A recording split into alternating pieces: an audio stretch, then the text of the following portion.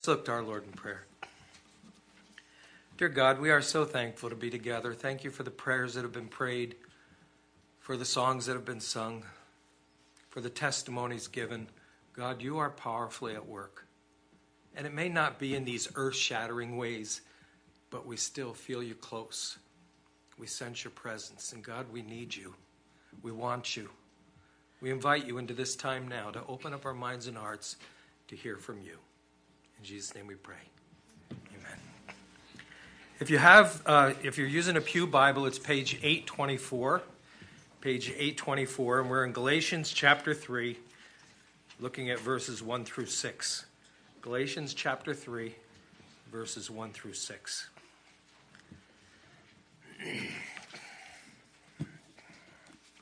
Let me read this for us. Here Paul goes on to say, "You foolish Galatians, who has bewitched you? Before whose eyes Jesus Christ was publicly portrayed as crucified." This is the one thing I want to find out from you. Did you receive the Spirit by the works of the law, or by hearing with faith? Are you so foolish? Having begun by the Spirit, are you now being perfected by the flesh?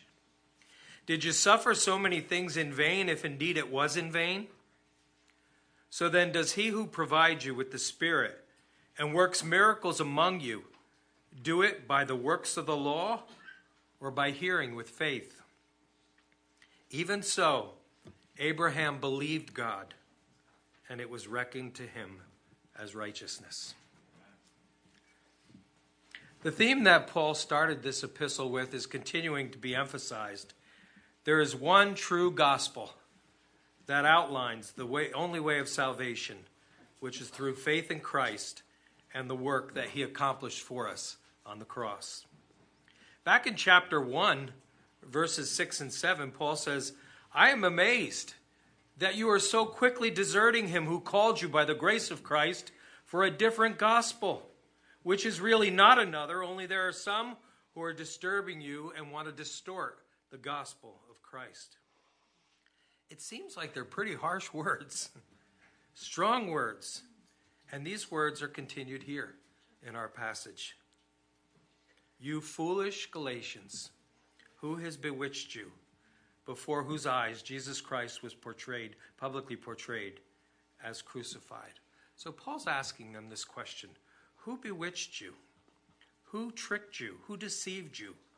Who placed you under an evil spell? Before whose eyes Jesus Christ was publicly portrayed as crucified. You heard the truth. You had it presented simply, clearly, accurately. You partook of the bread and wine which symbolized the Savior's body given for you, his blood shed for you. Then in verse 2, "This is the only thing I want to find out from you. Did you receive the Spirit by the works of the law, or by hearing with faith?" How did it happen? How did the Spirit come into your life?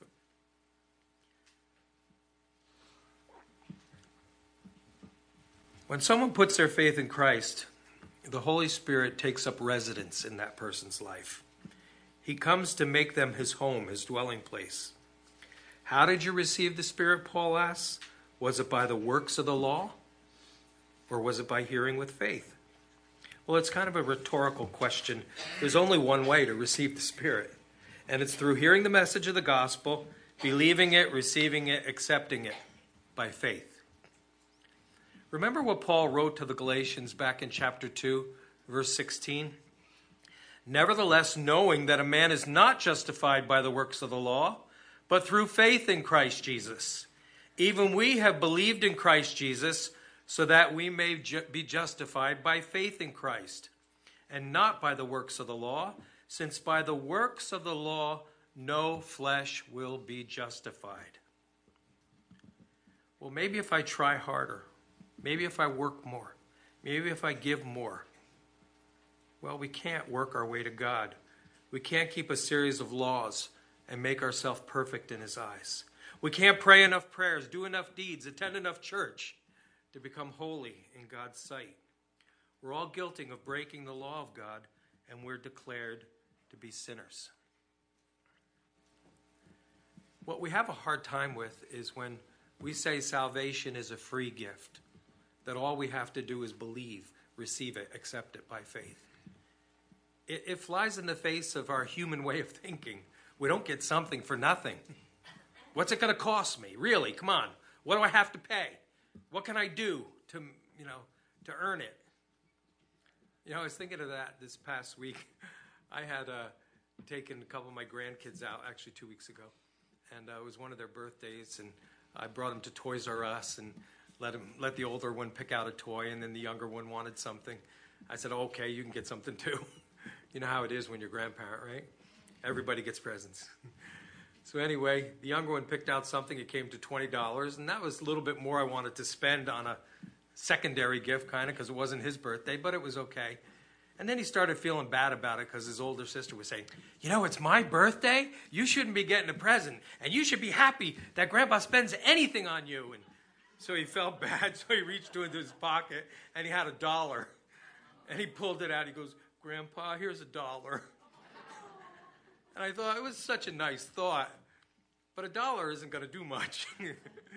And that's how we are with God sometimes. God says, I paid for your sin by the offering of my son on your behalf. I've given the life of my own son. Oh, really, God? But let me contribute toward that. Here's a penny.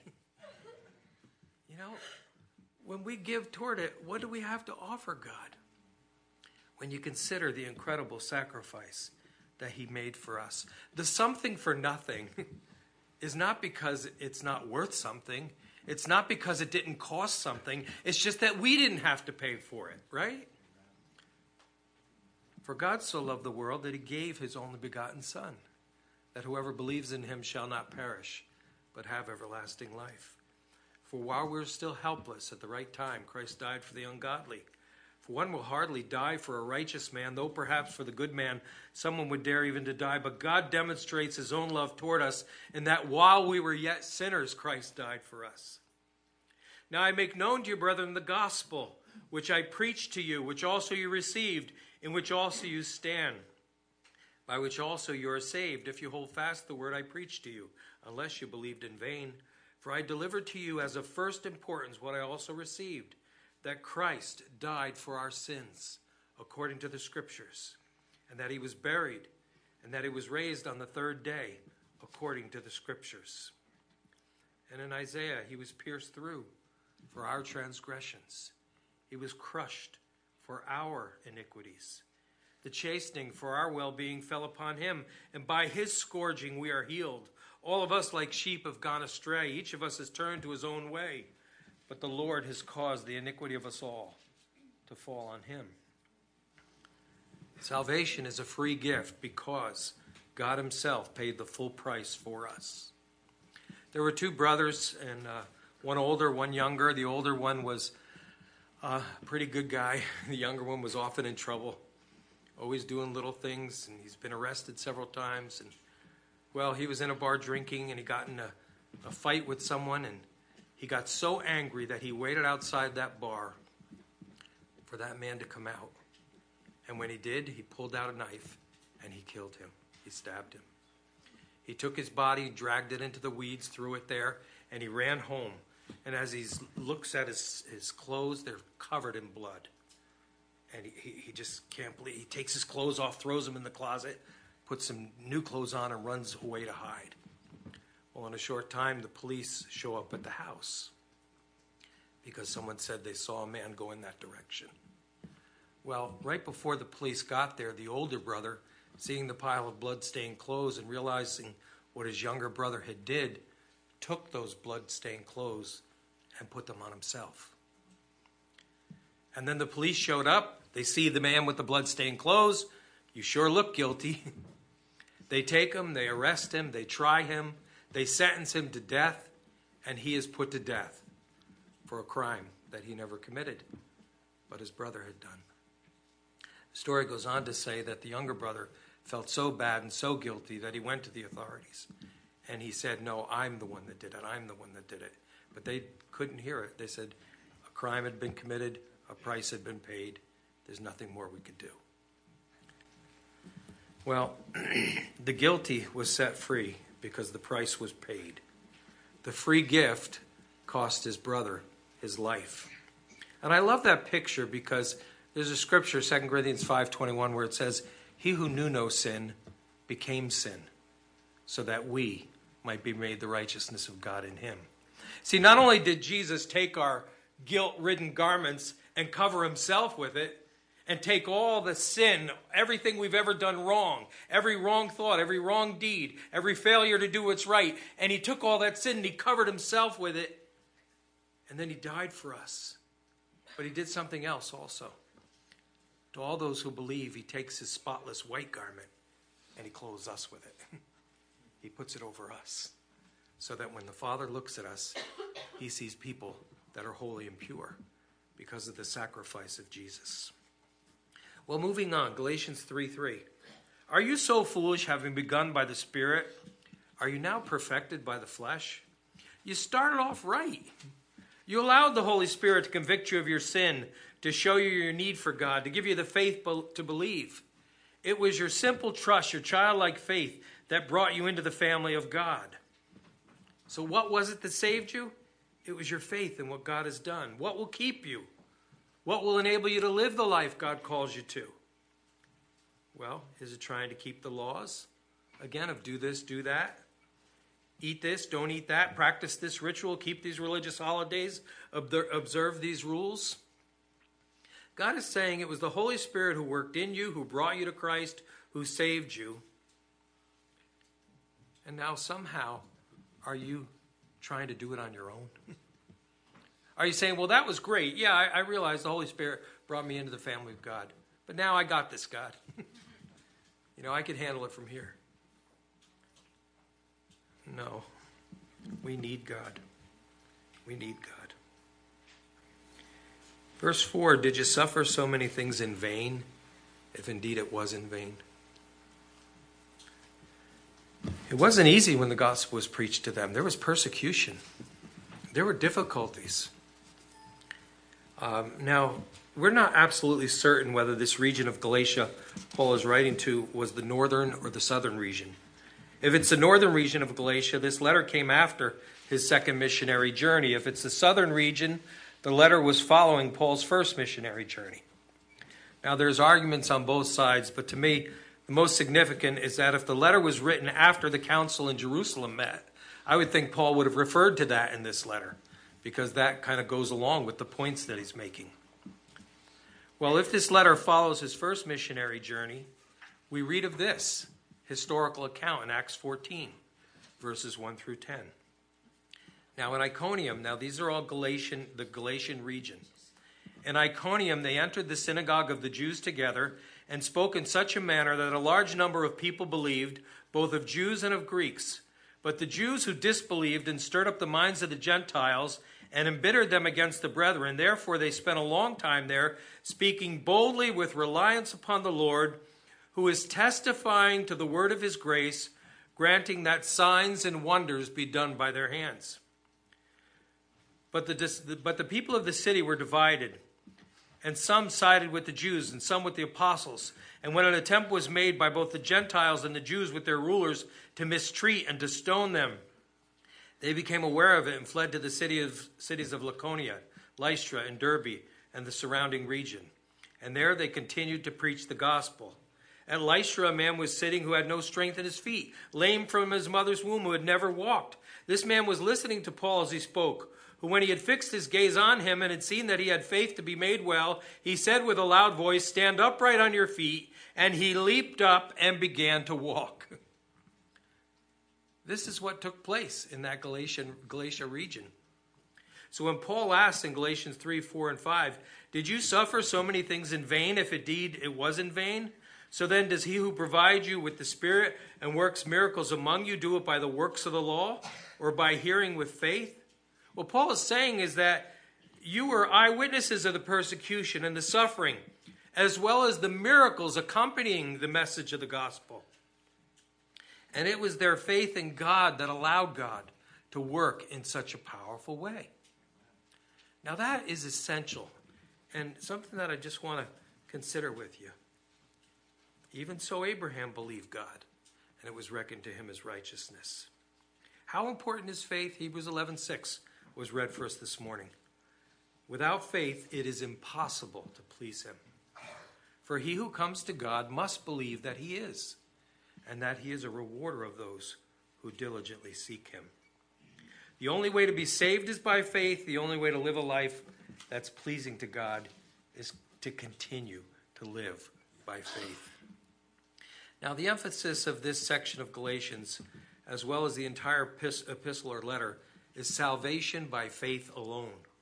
Yet there are also some things inferred here for the believer and how we are to live. And I want to touch on that for a little bit. So then, does he who provides you with the Spirit and works miracles among you do it by the works of the law or by hearing with faith? Even so, Abraham believed God, and it was reckoned to him as righteousness. As I stated, what created the atmosphere in which God could do his miraculous work among them was their faith in him. And don't we see this all throughout the ministry of Jesus? Time after time, he says, "Be it unto you according to your faith." I'm going to list some scriptures for you. Matthew 21:18 through 22. Okay, there Jesus curses the fig tree. And they come back and they see it's all withered. And Jesus says, "Truly, truly, I say to you, if you have faith and do not doubt, you will not only do what was done to this fig tree, but even if you say to this mountain, be taken up and cast into the sea, it will happen. And all things you ask in prayer, believing, you will receive."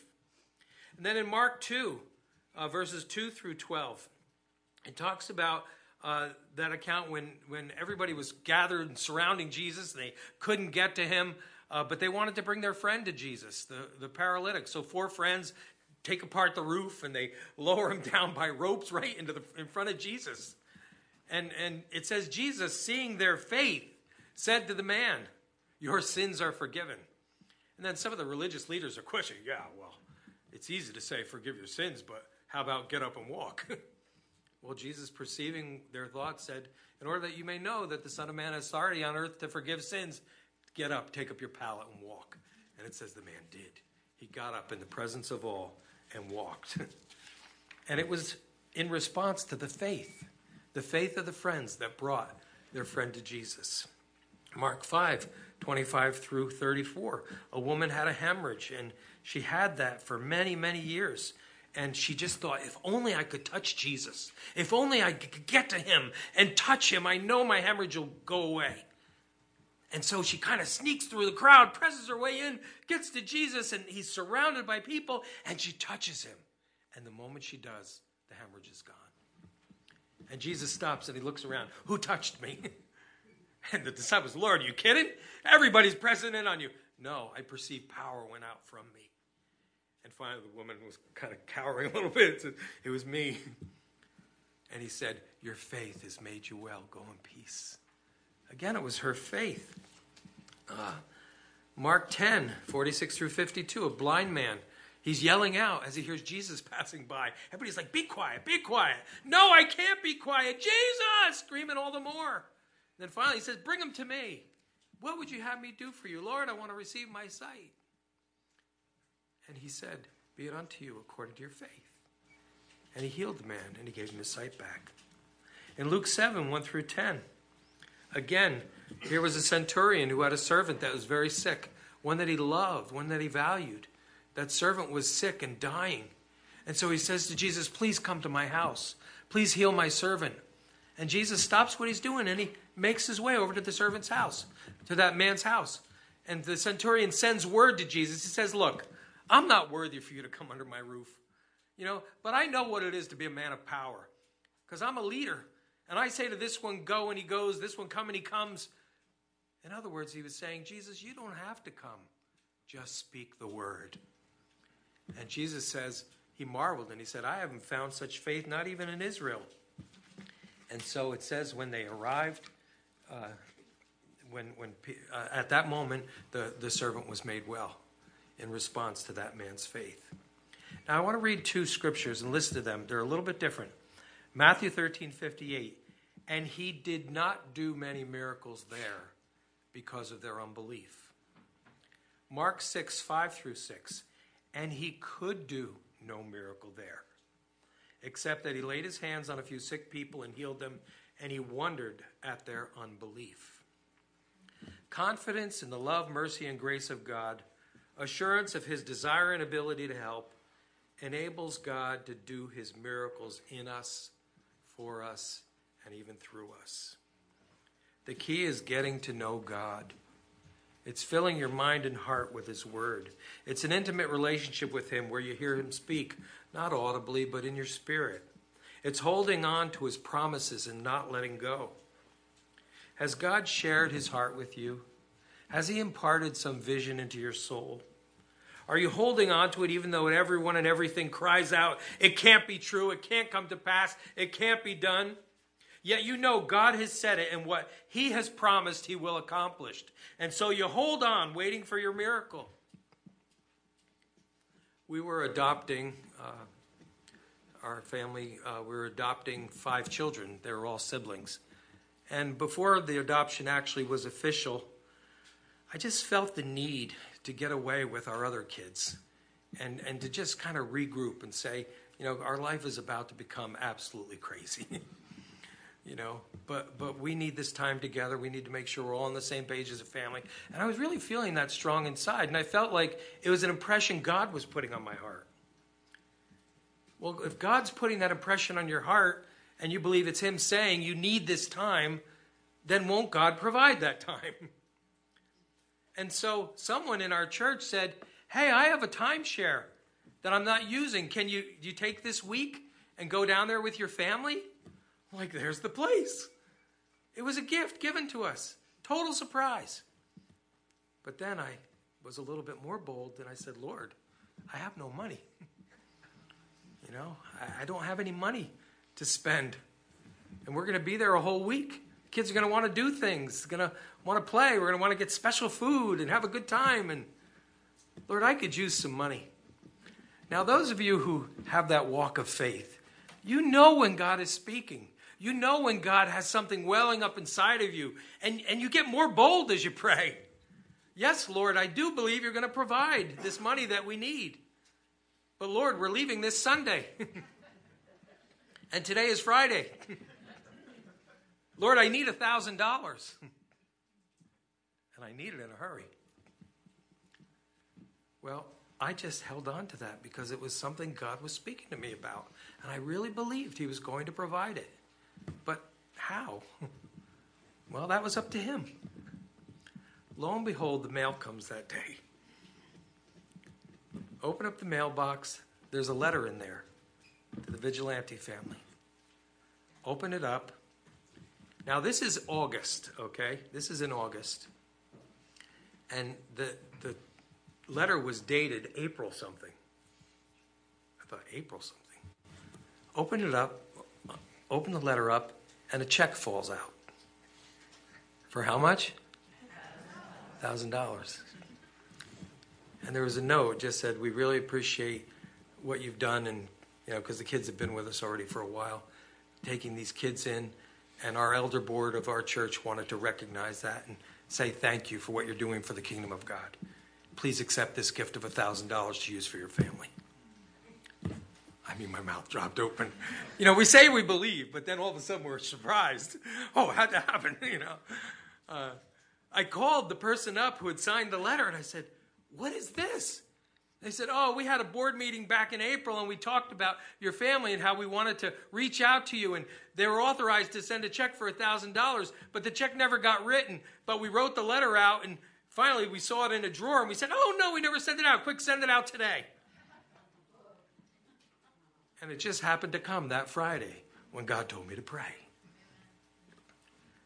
And there are so many more stories I could share with you, of a life of faith.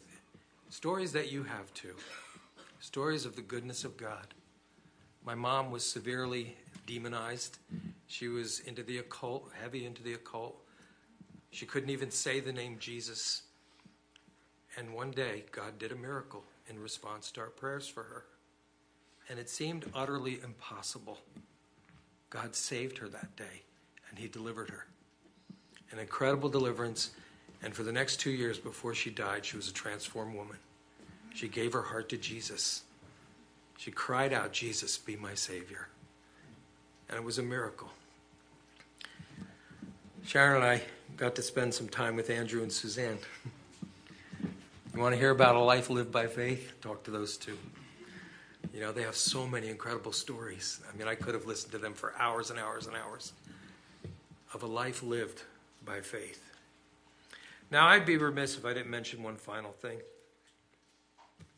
You foolish Galatians, who has bewitched you, before whose eyes Jesus Christ was publicly portrayed as crucified. This is the only thing I want to find out from you. Did you receive the Spirit by works of the law or by hearing with faith? Are you so foolish, having begun by the Spirit, are you now being perfected in the flesh? Did you suffer so many things in vain, if indeed it was in vain? So then does he who provides you with the Spirit and work miracles among you do it by the works of the law or by hearing with faith? Even so Abraham believed God, and it was reckoned to him as righteousness. When you came to believe in God, to trust in him for your eternal salvation, what was it like? Was there an incredible love and appreciation for him and all he did for you? Did you just simply adore him? Did you devote your life to him? Did you see miracle after miracle after miracle of God at work? Now, maybe it was in a lot of small things, but to you they weren't so small. Your trust and faith in him was like that of a little child in their father's arms.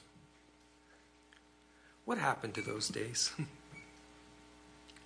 Where has our faith gone? Where is our joy, our excitement, our passion? Can he still do miracles for you? Yes. Is he still all powerful? Is he still a God of love and mercy and compassion who wants to help us, who wants to heal us, who wants to answer our prayers? Having begun by the Spirit, are you now being perfected by the flesh? Do you rely on yourself or on God like you once did? Do you trust in yourself or in the God who cares? Have you stopped believing? Have you quit dreaming? Do you look at the enthusiasm in the new believer and silently think, well, they'll get over it once the reality of living life sinks in?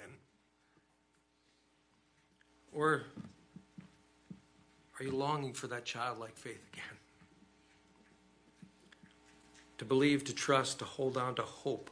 Hope in an incredible God, a God who is able, a God who is willing, a God who is the same yesterday, today, and forever. We can trust him. It's the only way to live. Let's pray. God, thank you for your incredible love, for your incredible power, and how that power is made perfect in our weakness. God, renew our joy, our passion, our love, our adoration for you. Increase our faith so that we could see the hand of God mighty at work. In Jesus' name we pray. Amen.